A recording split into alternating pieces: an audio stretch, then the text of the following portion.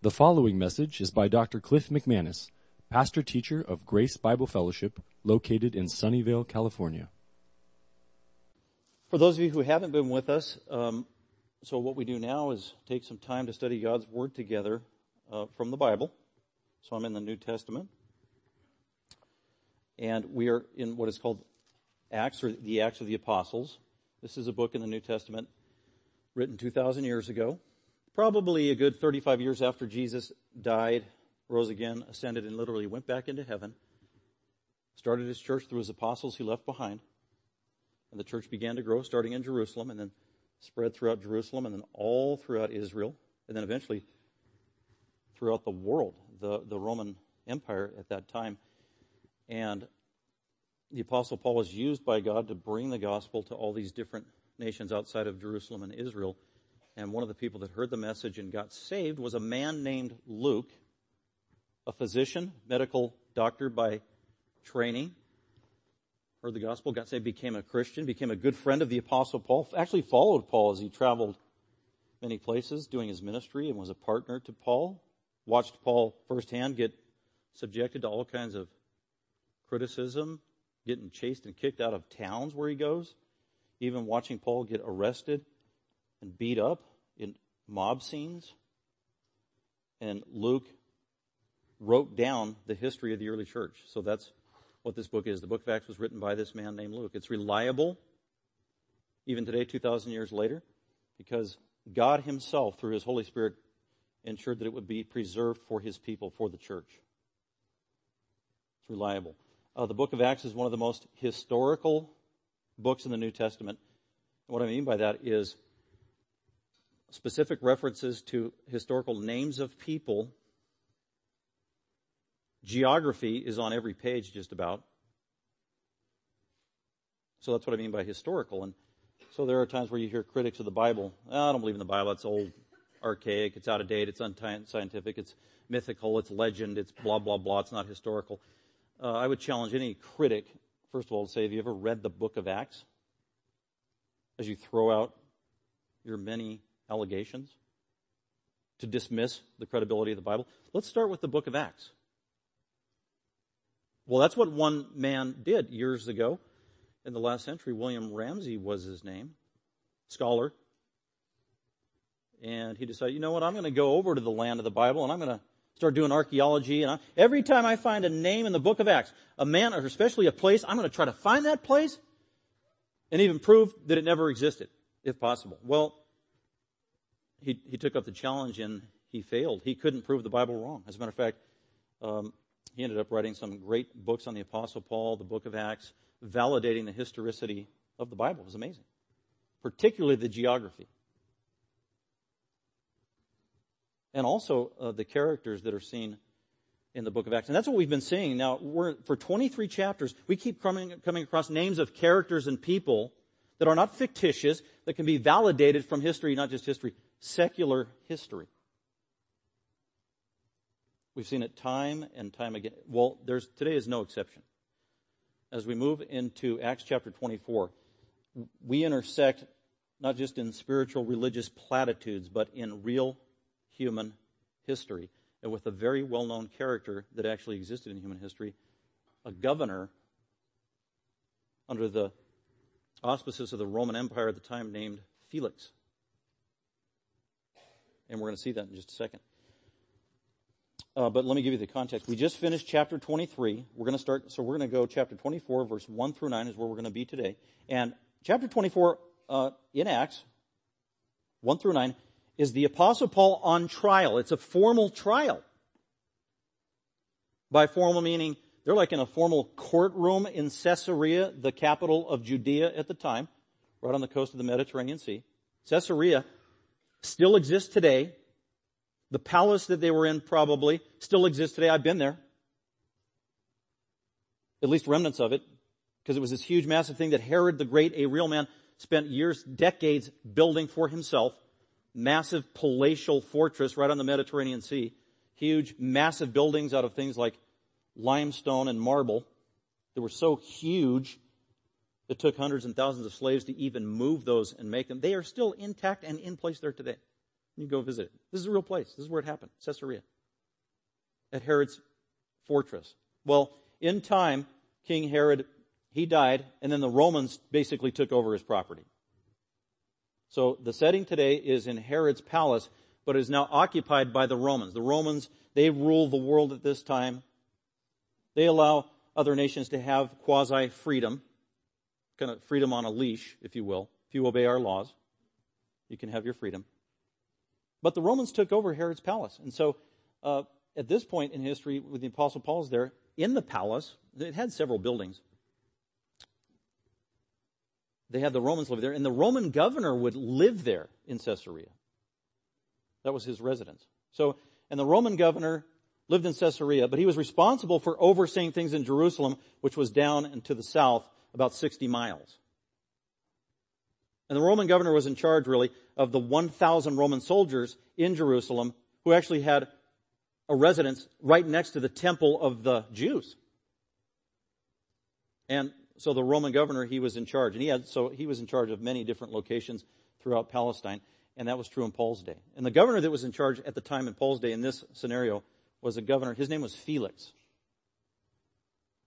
At this time in history, when Paul goes to trial before Felix in Caesarea, in Herod's palace, in that courtroom setting there, Felix is literally going to sit like on a tribunal as the judge. He's not just a governor, he also has a dual role as the judge.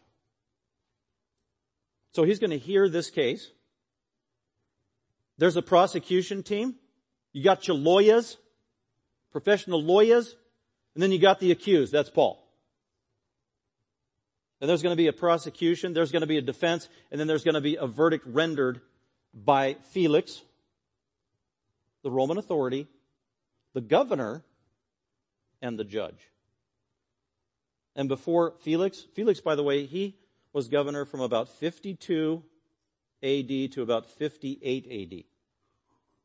We know from the Bible, this is in the 5th year of Felix's reign as governor. So chapter 24 of the book of Acts actually happens around 56 AD. That's where we are in history. 56 AD is when this trial happened.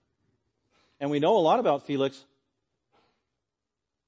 Well, some from the Bible right here, chapter 23, chapter 24, chapter 25 of Acts.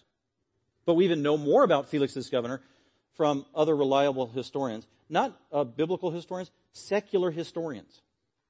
You go to the public library, you look under a secular encyclopedia, Encyclopedia Britannica, the World Book, you look up Antonius Felix, you will find him. And all the encyclopedias will say the same thing about him. They don't deviate.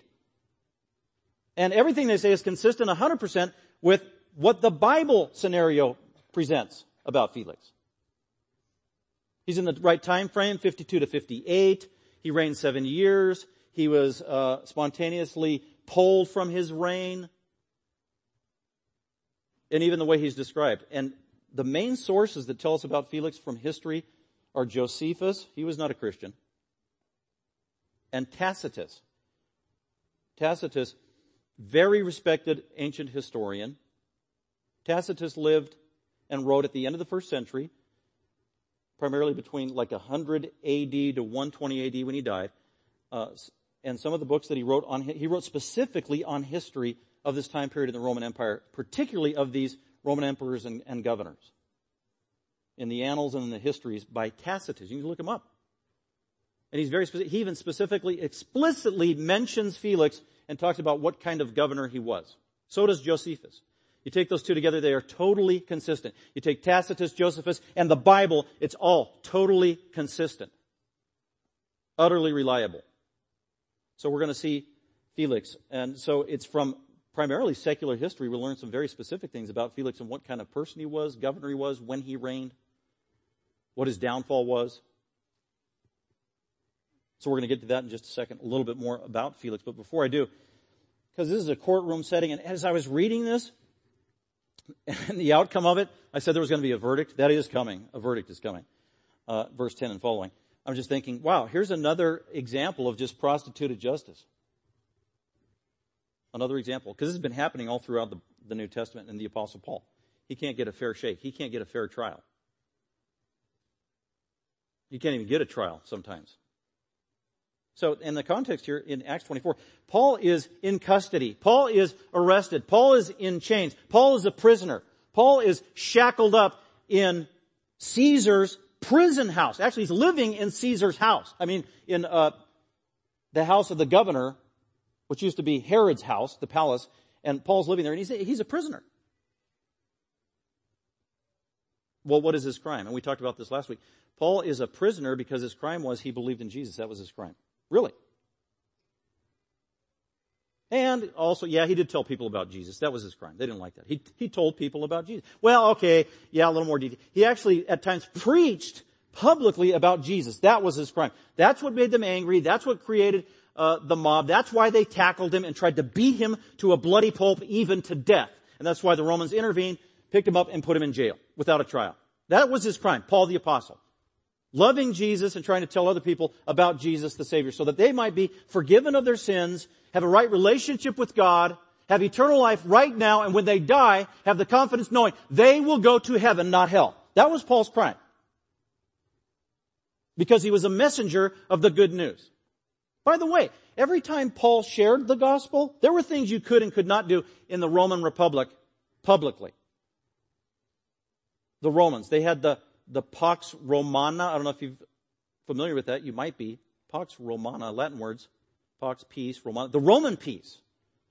So Paul lived during the day where the Roman Empire reigned supreme. They controlled almost the entire world, the then known world at that time.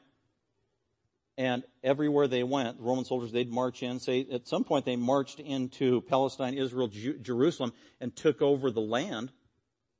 The Romans did.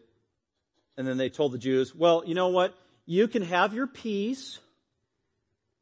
You can have your rights. You can still have your temple. You can have your priesthood. You can practice your laws.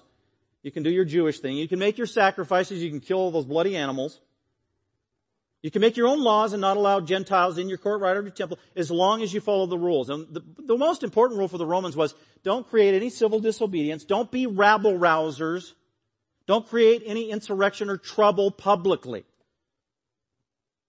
We want to maintain basic public civil order. And if you can believe in your weird religion and do your crazy things while abiding by our laws, then you'll be okay and we'll let you do that. But just to make sure, we're going to leave 1,000 Roman soldiers armed right here in Jerusalem.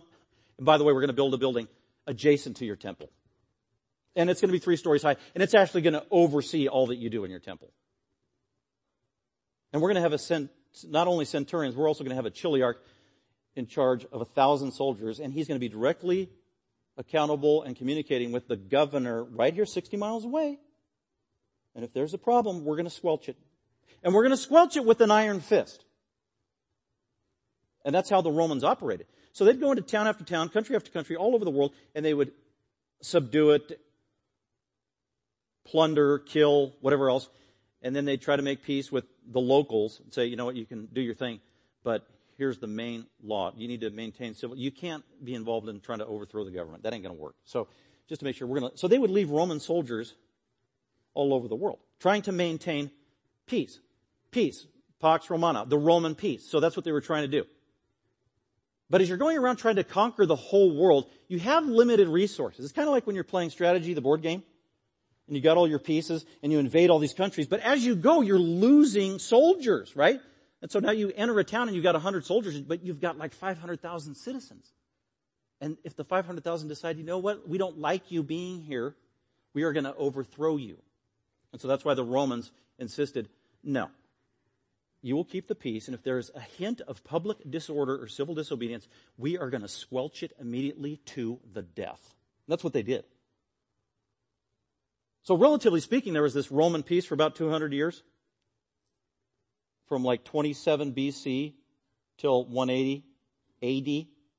That was the time period of the Roman peace. But if you look closely enough at the historical books, it wasn't really a time of peace. It was a time of the Roman boot on your throat, ensuring you wouldn't rebel.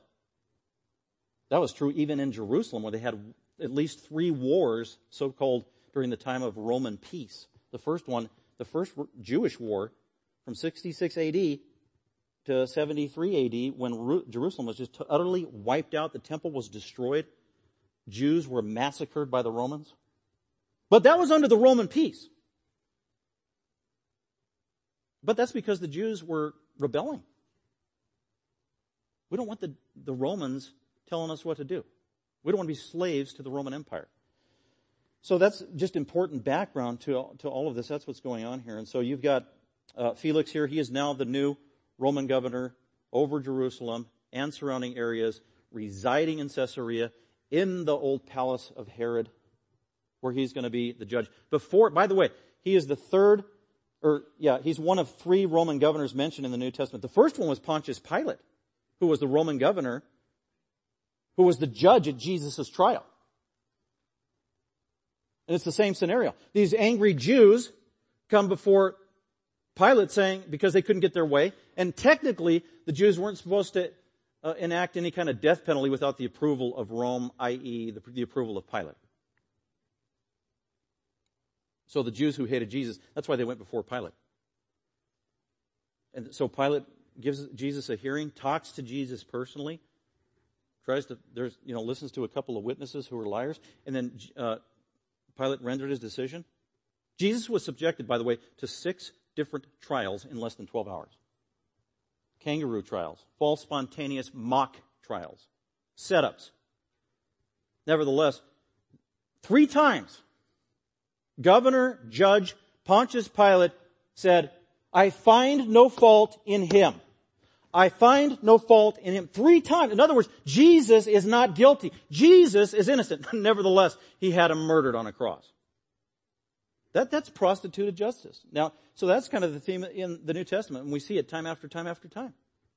So it was Stephen earlier in Acts chapter 7. He was a Christian. He was arrested. He was on trial for what? For believing in Jesus and teaching about Jesus in a synagogue, which is where you're supposed to teach about religious things. Goes to trial, and it's totally unjust, and they just storm the courtroom, drag him out of the city, and murder him on the spot. That was what happened in the courtroom. And the same thing with the Apostle Paul. He got arrested in Philippi, we saw earlier in Acts 16, just for preaching Jesus. He didn't even get a trial. They just start beating him up publicly. Then they arrest him. They throw him in prison. They beat him almost to death. And then they just start asking questions after they beat him almost to, oh, by the way, who are you? Oh, you're a Roman citizen? Oh, okay, wow. We shouldn't have done that. Oh, yeah, you shouldn't be in prison. Okay, we're going to let you out. By the way, leave our city and never come back. That's what Paul's been subjected to. City after city after city. Decade after decade. It's been over 25 years now. And Jesus told Paul in the 30s, when Paul got saved by Jesus came down from heaven in a special vision and called Paul, saved him and told him, you're going to be an apostle, you're going to represent me, and you are going to be subjected to suffering on my behalf. And he was for 25 years. We see it now. And you're going to be imprisoned. Nevertheless, you will go before governors and kings. So here it is 25 years later. We see the fulfillment of the promise Jesus made in Acts 9 when he told Paul, someday you will go before governors and kings, because in 24 and 25 of Acts, Paul is now before a governor, and he will be before King Agrippa II in this same scenario, under trial, with no justice. And so as I was reading this week, I'm thinking, man, this is so frustrating. He doesn't get any justice. And then you look at the characters involved. The judge is the governor, Felix. And then we start reading history about what kind of guy this guy. When you go to court and you have a judge, you want the judge to be a fair guy, right? And I hope at least, if he's not a Christian, at least I hope he knows the law.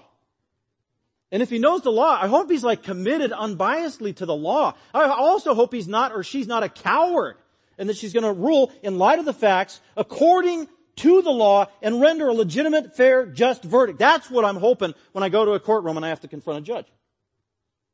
Well, when you read about Felix, that is the exact opposite of Felix. According to history, according to Josephus, according to Tacitus, according to reliable history, and even from the way he operates here, there are some horrible things about this Felix guy. First of all, he became a governor and a judge because of nepotism. What is that? That's because of family relations you have. It's not like who you are, it's who you know. You become somebody, receive a favor or power, not in light of your qualifications, training, experience, giftedness, has nothing to do with you or your character. It's who you know. And Felix had an influential brother, Pallas, rhymes with Dallas, who happened to be best buddies with Claudius the emperor. Claudius the emperor. Horrible, wicked king, emperor. And Claudius, in a favor to Pallas, said, yeah, okay, you got a brother. And so he does a favor for Pallas, and he puts Felix in charge with the authority of a governor as a favor. Not because he's qualified or trained, as a favor. By the way, Felix was born a slave, reared as a slave, grew up as a slave, and then at some point, because of money, somewhere in the family, he earned his freedom. And then through nepotism and a favor, he ends up getting assigned this position of one of the most influential, authoritative positions in all of Palestine at the time, governor and judge. And with regard to his character, he was a thug, to put it mildly. He was brutal, and that was his history. That was his pedigree. He ruled for 7 years, and after 5 years of ruling at this point, already from Acts 21, we know that he was brutal, rapacious, mean, a murderer. Because in Acts 21, it hints at how he subdued an insurrection that happened just a few years before, where somebody came among the Jews and tried to stir up a mob and an insurrection of 4,000 Jews against Rome and overthrow them locally. Felix caught wind of it, and he snuffed it out and just had those people executed instantaneously. He was also known, according to Tacitus and Josephus, to snuff out any of his enemies or anybody he suspected would undermine his power, anybody close to him. That's how dictators operate, by the way, and that's what Felix did. Have him murdered, have him killed, even innocent citizens, had them slaughtered. He was guilty for all kinds of illegitimate crucifixions that we know on record. So he didn't have the character of a just judge at all. He was sexually immoral. He was on his third married woman that was illegitimate that he stole from another man. So he was immoral, unjust. He was also a total coward. We see that even in the passage, let alone history. Coward. He wasn't objective. He wasn't courageous. He wouldn't make decisions based on law and the evidence. We see that with Paul. He should have rendered a verdict, and he doesn't. Out of fear of the Jews, because they're always creating insurrections and going around murdering people and murdering Roman soldiers spontaneously all the time in the shadows and in the dark. Felix had a little bit of a fear of the influential leadership of the Jews, the Sanhedrin, the Pharisees, and the Sadducees. They were a vicious, vile bunch. And Felix feared them. And so as a result of fearing them, and he knew that they wanted Paul dead, but out of fear, he refused to make a judgment. That's what he did. He wouldn't rule in favor of the Jews who hated Paul. He would not rule in favor of Paul and the evidence that Paul was not guilty and innocent. So he just left Paul in prison to rot for 2 years. We're going to see that. That's Felix. And he was so bad. He was so notorious. His reputation was so bad of being so evil, so cruel, so mean, creating such dissension among the Jews. He was killing people who were innocent and without cause, time and time again, that it just made the Jews more angry and angry, so that they're getting riled up, the whole Jewish nation, against Rome. Their hatred towards Rome. And it culminates just a few years later with the war in 70 AD. And Felix is a part of perpetuating that. So when Claudius dies, the emperor, a new emperor takes over. His name is Nero. Nero is the one who had Paul murdered and Peter murdered in the 60s. Nero was the one that went on a rampage slaughtering Christians for entertainment and fun. Nero. He was vicious and vile. But Nero heard about Felix's reputation, that Felix was so out of control and so cruel that Nero fired him and recalled him in 58 AD and put somebody else in his place, a man named Festus. We're going to meet him in the book of Acts. That just shows you how incredibly cowardice, corrupt, just utterly vacuous, empty of any character whatsoever. That's Felix. He's our governor. He's the one going to be listening to the case today. So with that, let's go ahead and look at it. Paul has been on his third missionary journey. He finished the missionary journey, traveled 1,000 miles, came to Jerusalem, had a bunch of money that he gave to the suffering Christians in Jerusalem. rejoicing with the Christians that are there in Jerusalem. He hasn't been to Jerusalem very often at all, the 25 years he's been saved. So a lot of Christians don't even know who he is or what he looks like.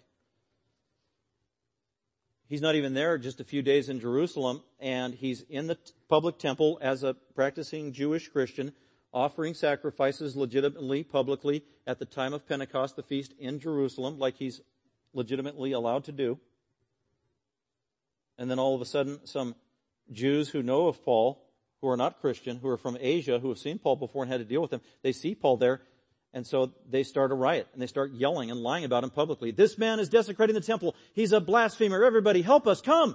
Stop him. And so instant mob in the temple courtyard of the Jews, right there. Hundreds of Jews flock as they're listening to these false accusers point the finger at Paul, calling him a blasphemer. Blasphemy warranted the death penalty, and that's why all these righteous Jews, they're kicking Paul. First they drag him out of the Jewish area and put him in the court of the Gentiles so he won't poison the temple anymore. Then they start kicking him and beating him literally almost to death. That's when the Romans intervene. The Roman commander pulls Paul out, kind of rescues him, wants to take him away. Then Paul's thrown into the Roman prison. Then he's subjected to that trial by the Jews. Then he doesn't get any justice before the Sanhedrin in Jerusalem. And then Lysias, the Roman commander, decides, okay, I'm going to send him up to Felix. I don't know what to do with this guy, Paul. But he's a Roman citizen. He has rights. Man, and the Jews, they're dangerous. So I got to get this guy off my hands. So that's why he sends him to Caesarea. That's why there is this trial here. Lysias, the Roman commander, wants nothing more to do with Paul because he fears the Jews. So now Paul is in this courtroom. He goes before Felix. Felix receives Paul and asks him, where are you from? He says, I'm from Cilicia. And then Felix says, okay, that's my jurisdiction. I can give you a trial. And we'll have a trial when your accusers come. When the Jews who hate you, when they come and get here, we'll have our trial. So 5 days later, the trial begins. That's the context. Let's go ahead and look at it. Verses 1 through 9. And on your bulletin there, I gave you just a 3-point outline to follow. So let's go to point number 1. Which covers just the first verse, introducing the trial. It's a formal, official trial. First point there. We meet the prosecution team, those who are going to accuse Paul. Just like Felix said, we'll start the trial when your accusers come. Well, they have. Took a few days. First, they had to get notice. Okay, Felix wants you here in the courtroom. He's not going to do this without you. We need witnesses. We need a prosecution. We need somebody to bring accusation in a formal setting against this guy named Paul. So you're just going to have to come down here. You're going to have representatives come down here. So they comply and agree. So the Jews were trying to kill Paul in the Sanhedrin. They come down, travel their 60 miles, and arrive at Caesarea to the formal trial. And in verse 1, we meet the prosecution, or the team that is going to try to have Paul accused. Look at verse 1. So after 5 days, the high priest Ananias. Ananias was the Supreme Court justice of the Jewish Supreme Court, which was called the Sanhedrin, that had 71 members. We met them last week. Ananias. By the way, this is extremely rare, we know from history, for a high priest to travel somewhere to do a trial. They just didn't do that. I think this speaks of the utter disdain that Ananias had for Paul. He wanted Paul dead. Remember Paul? How he embarrassed Ananias at the trial just 5 days previous when Paul was in Jerusalem and he's before the Sanhedrin. And Ananias, when he had Paul on trial, Paul gave his testimony in a couple sentences. Then Ananias, the high priest, told somebody to punch Paul in the face in the courtroom. And so somebody went up and slapped Paul in the face, and Paul immediately responded to Ananias, God will smite you, you whitewashed wall. That's what he called him in the courtroom. Ananias never forgot. Wow. This guy deserves to die. I will go to Caesarea myself if I have to. And so that's why it says Ananias first. He is the high priest. He's the main authority of the Jews. He's like the Supreme Court justice. He came down from Jerusalem, ascending down from Jerusalem to Caesarea with some elders. These were select representatives with Ananias. These were people, no doubt, who were sympathetic to the cause of Ananias. Those who hated Paul. From the trial we saw at the Sanhedrin, it was probably Sadducees who did not believe in the resurrection or visions or things that Paul was saying he was on trial for. Maybe the guy that punched Paul in the face. Jewish elders. That's his team. Ananias, some select elders, with the attorney, the lawyer, Tertullus. With a certain attorney named, now who was presiding at the trial a week before with the Sanhedrin? It was Ananias the high priest. He has now delegated that responsibility to this guy named Tertullus. We don't know who he is, never met him before. He's nowhere else in the Bible. Just out of nowhere comes this guy Tertullus. Who is he? With a certain attorney. Some translations say with a certain orator. The Greek word is rhetoros, where we get rhetoric. Rhetoric. R-H-E-T-O-R. What is rhetoric? Rhetoric is the art and the science of speaking well, waxing eloquent. That's what rhetorician is, or rhetorician was. They were known not for telling the truth, but for speaking with a silver tongue. It was all superficial. It was all technique, practice, smooth, cadence, word choice, diction, persuasion, emphasis. That's how he was trained. He was a trained rhetorician. It was all about the delivery. It wasn't about truth. It was not about the facts. So who knows where they got this guy. Tertullus, by the way, it's a Latinized Italian / kind of a name. Some people think he was Italian. He was Jewish, no doubt, because he was a master of Jewish law. But he was a lawyer, so he was also a master, and he was also Hellenized, Greek, in other words. Because by virtue of his name, master of Greek, and probably a master of Roman law as well.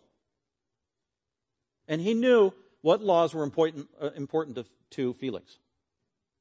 We know that from the case he presents. So here's Tertullus. By the way, Tertullus is the diminutive form of the name Tertius, another name, Tertius. And Tertullus, diminutive, the small, meaning the small guy.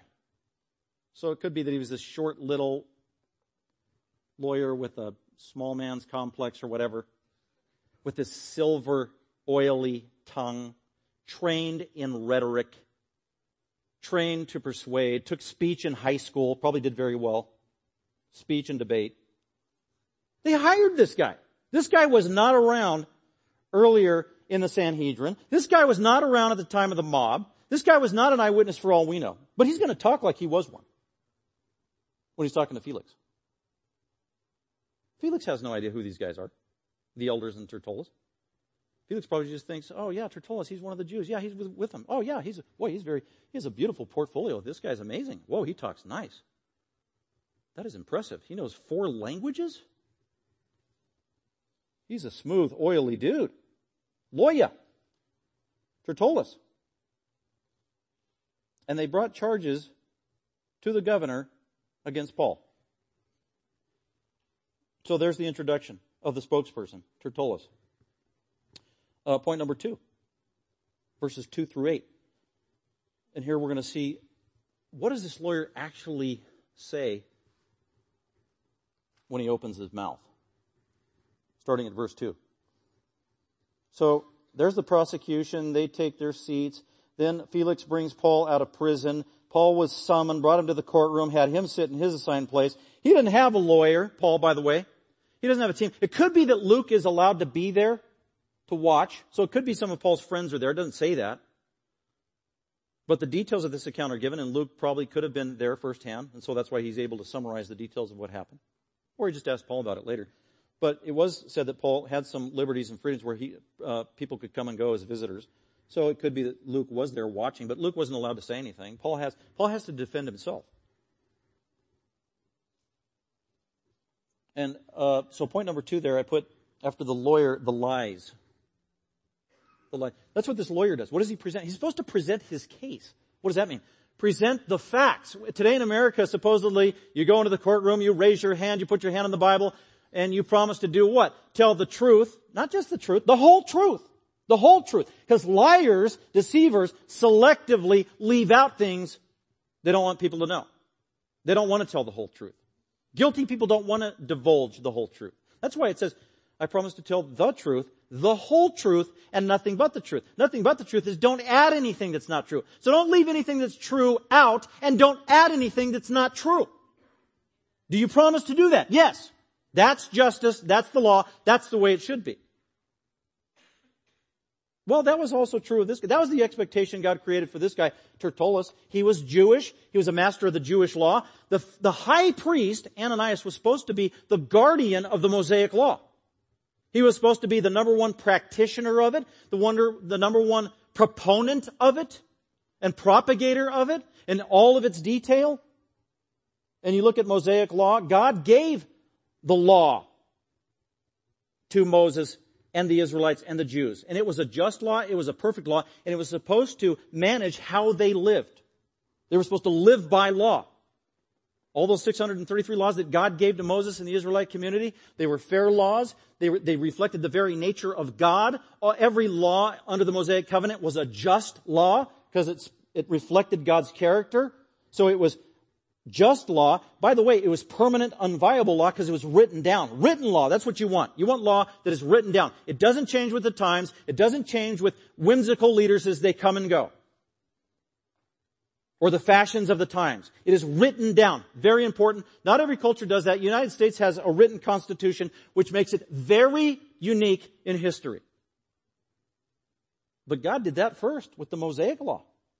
It was written down. It is unchanging. It is clear. It's objective. You can read it. It is right there. There is no question.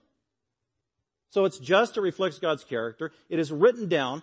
By the way, it's also objective because in any courtroom situation, according to Mosaic law in the days of Moses, if somebody was accused of a crime, if you didn't have the testimony of 2 or 3 witnesses, the case was thrown out. So that's objective. This can't just be hearsay. It can't just be a personal vendetta you have against somebody and falsely accuse them. That happens all the time. You know, today in America, it's kind of sad. You are guilty by virtue of an accusation in the public eye. If you're high profile, Billy, I was thinking of Franklin Graham. CNN or some news channel could just instantly say, Franklin Graham has been suspected of or accused of money laundering. It doesn't have to be true. Now all of a sudden, his image has been smeared here in America. He is guilty, not as charged and after the facts. It's guilty by virtue of an accusation. Well, you couldn't do that with the law of Moses. So if the judge is there, okay, you made an accusation against this person. Do you have a testimony? Do you have 2 or 3 witnesses to validate this? Do you have any evidence? No. Okay, then it's thrown out. See ya. Bye. That's objective. Very important. And that's how God wanted to operate. Because He wanted to be according to truth. He wanted the accusations to be validated and verified. Because the most important thing for God is it has to be true. That's why one of the 10 commandments is, thou shalt not bear false witness against your neighbor. That's not really talking about lying. Your 5-year-old that's lying because they took a chocolate chip cookie. And yet, did you take a chocolate chip cookie? No, Daddy, I didn't. And he's got chocolate chips all over his chin. And there's one of the cookies is missing. And there's a ladder by the refrigerator.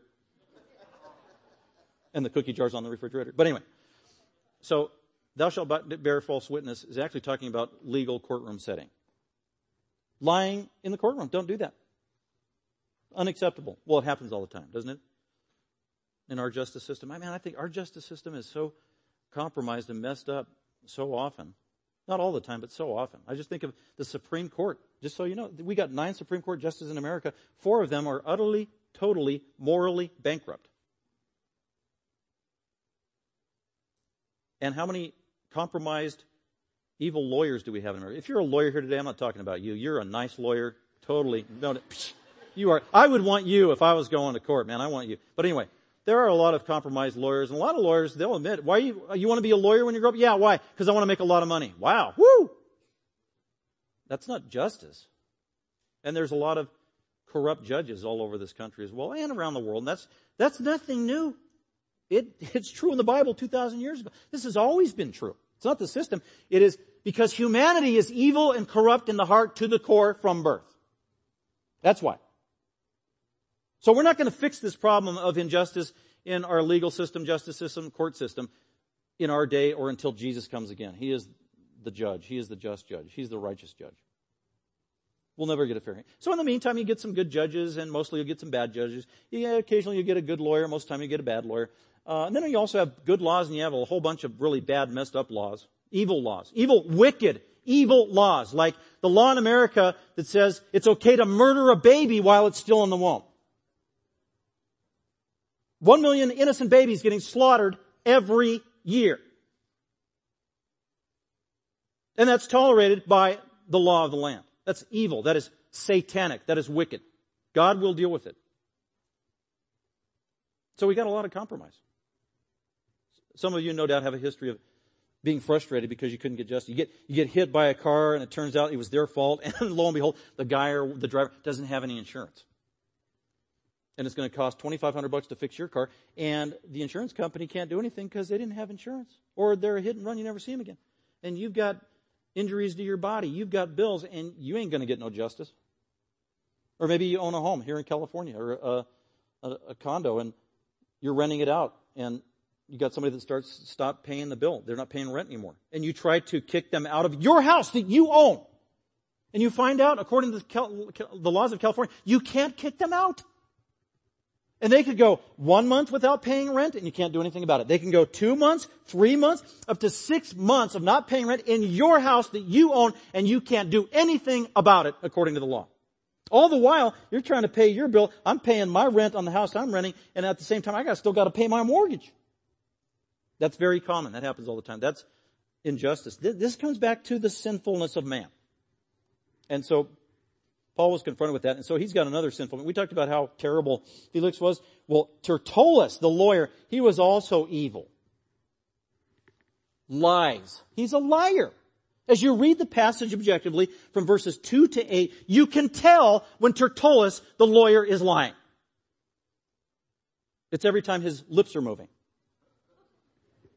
I'm not exaggerating. Let's look at it. Tertullus, the liar.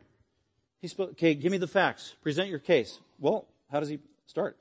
Verse 2, and after Paul had been summoned, Tertullus began to accuse Paul, saying to the governor, okay, what's your accusation? Since we have through you, Felix, attained much peace. We who? The Jews. Now keep in mind, the reality is the Jews hate the Romans. Okay, they hate the Roman soldiers. They hate the Roman governors. They hate the Roman Caesar. They hate that Rome has basically Jews in subservience to them and have taken away their autonomy and independence and have to do all these things that the Romans require. And yet Tertullus, the lying lawyer, says, what? Oh, Felix, the Roman governor, since we have through you attained much peace. That's a lie. The Jews haven't attained any peace through the Romans. All they've gotten is bloodshed for decades. As a matter of fact, the Romans are going to wipe him out in 70 AD, 15 years later after he made this statement. Since you, through Felix, we have attained much peace, and since by your providence, by your goodness, by your gentleness, by your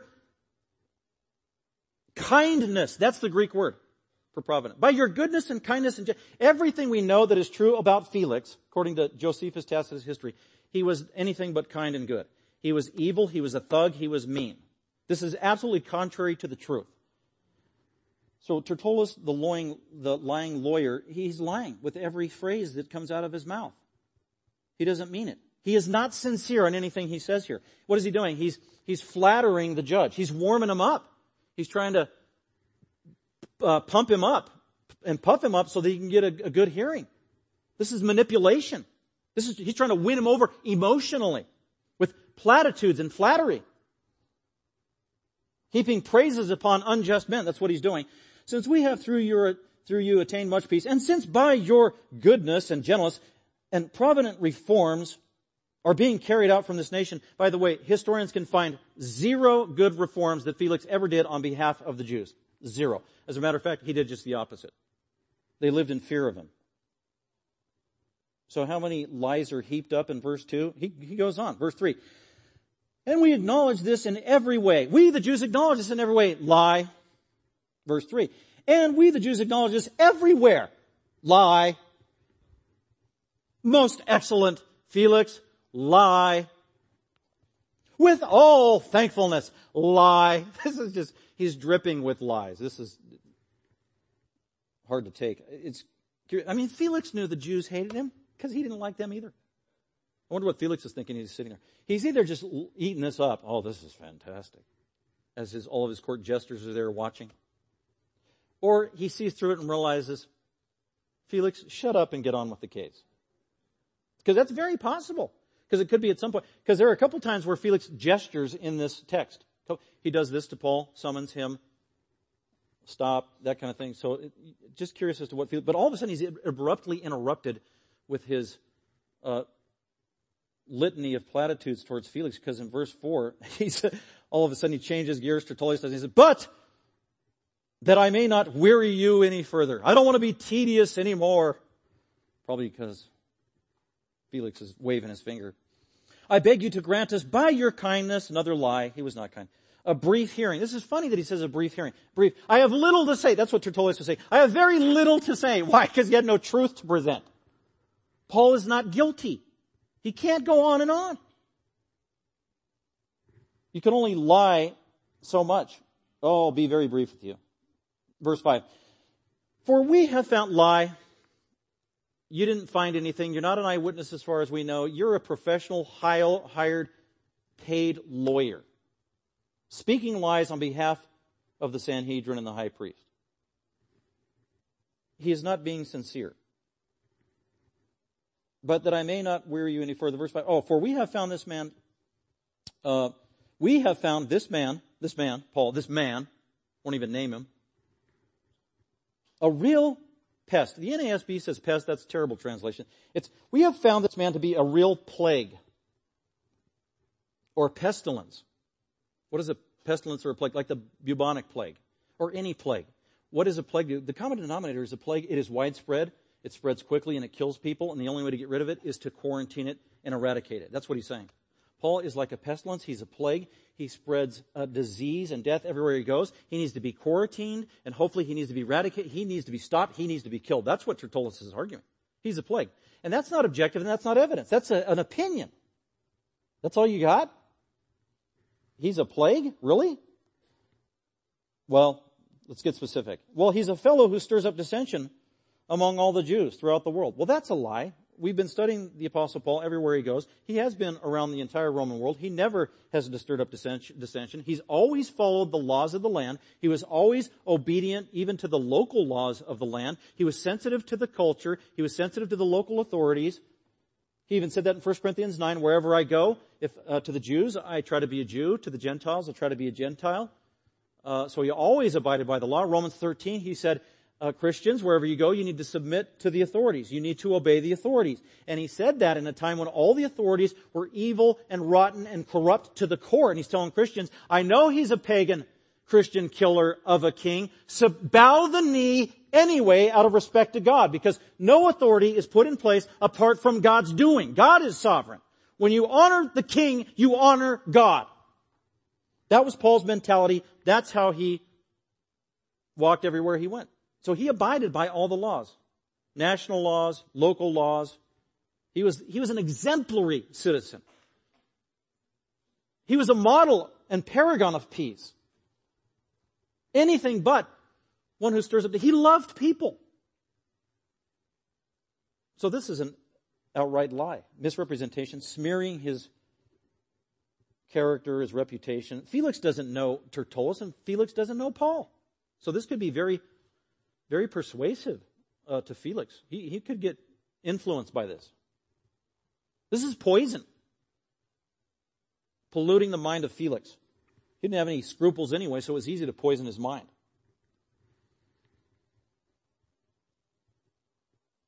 He stirs up dissension. See, and this, he knew this was the first main charge. In other words, Tertullus was saying, you know what, Felix? This man is guilty of sedition. That is the one thing that a Roman governor did not want to hear.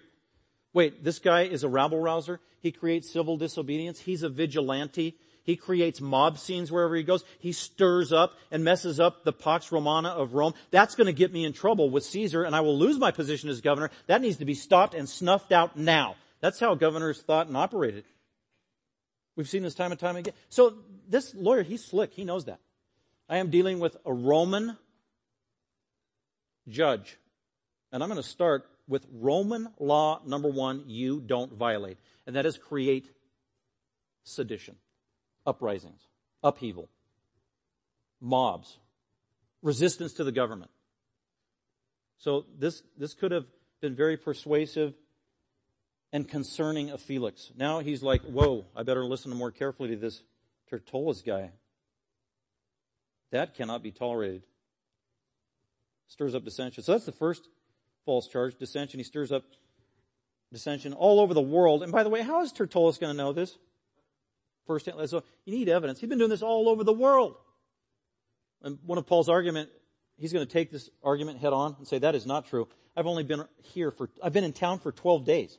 I've spent 5 days in your prison. So in 7 days, tell me how in 7 days I was able to go around the entire world and stir up dissension. That will be Paul's defense. So that's a lie. Stirring up dissension among all the Jews, and specifically the Jews, was very concerning because up to this time, even during the Maccabean period, for the 200 years before Christ, the Maccabees were revolting violently as vigilantes, killing Romans. Hiding in the bushes, hiding on the roadside, jump on the back of a Roman soldier, slit his throat when he's unawares. And Rome had to put up with this for decades and decades until finally it was like, man, you know what? We just better do something to appease these Jews because they are coming out of the woodwork and they will not relent. And so that's why they made a compromise with the Jews they wouldn't make with any other people under the Roman Empire. So this was very important. The Jews, among the Jews, he's stirring up dissension, but of all people among the Jews who had a reputation throughout the world. And then he says this, here's another false charge. Oh, by the way, he's a ringleader of the sect of the Nazarenes. He's a cult leader, which would also ring particularly important to Felix because the main religion was the worship of Caesar. Caesar is Lord. You need to bow the knee to that. You need to agree to that first and foremost. You can believe whatever you want, but it starts there. And your allegiance and loyalty, first and foremost, is to Caesar. If you deviate from that, you are guilty. You can't live. And so here he's saying he's a cult leader of the Nazarenes, some weird, crazy, false religion that undermines Roman paganism. So those are two huge blows against Paul's reputation to a Roman judge. Then there's a third charge, and this is of a Jewish nature, verse 6. And he even tried to desecrate the temple. Now earlier, Paul was accused of desecrating the temple. So Tertullus, he's changed it, added a little bit of a nuance, because that didn't work. That was just blatantly false. This is still false. This is the charge of blasphemy. The Jews were allowed to enact the death penalty for very few things, according to the Roman government. One of them was desecrating the temple. That was a compromise the Jews made. Okay, yeah, I don't know if we're comfortable letting you enact the death penalty. And then they came to a compromise. Okay, but only in very limited circumstances. Okay, desecrating your temple. Okay, we'll give you that one. And that's what they accused Jesus of, by the way, so they could kill him. He desecrates the temple. This was blasphemy from a Jewish point of view. This is the next charge. Paul is guilty of blasphemy. Paul is guilty of a crime worthy of the death penalty. And as a result, so we arrested him for sedition, disloyalty, blasphemy, death penalty. And then we arrested him. Lie. They began to beat him up. They didn't arrest him. They wanted to kill him.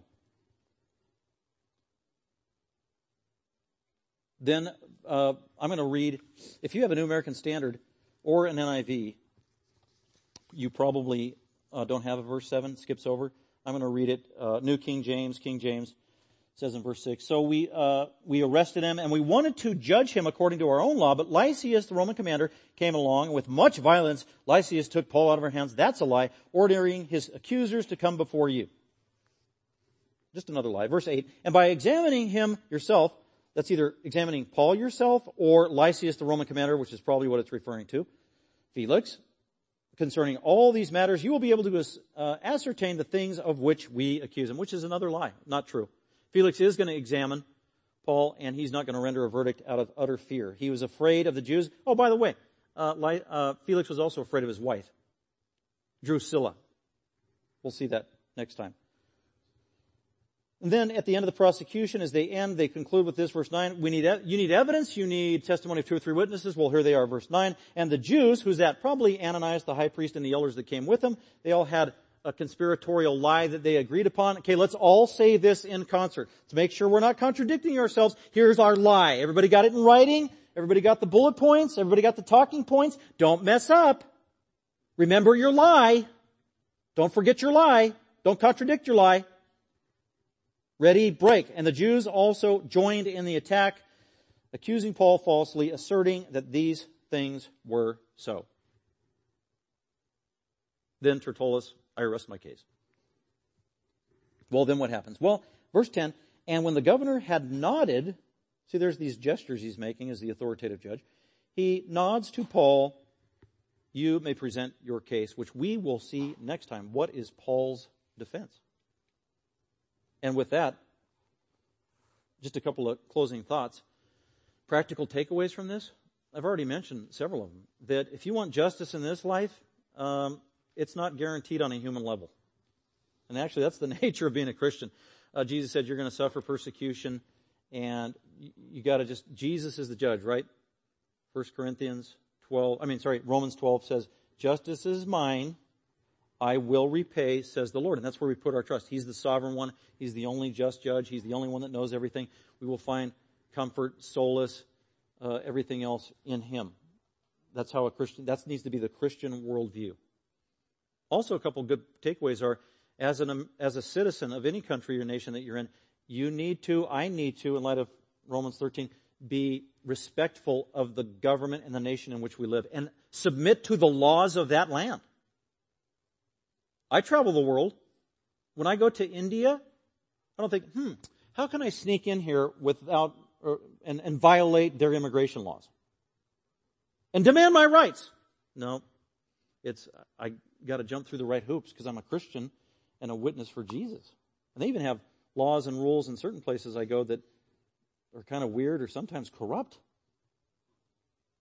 or compromised. And I think, okay, as a Christian, you obey laws until they totally contradict God's word, forcing you to sin. Then you obey the higher law, which is God's law. And then you can have a clear conscience as you are led by God. With that, let's go to the Father in prayer together. Father, we thank you for this day, and we thank you for meeting us here through your Holy Spirit, but also speaking through the truth of your word.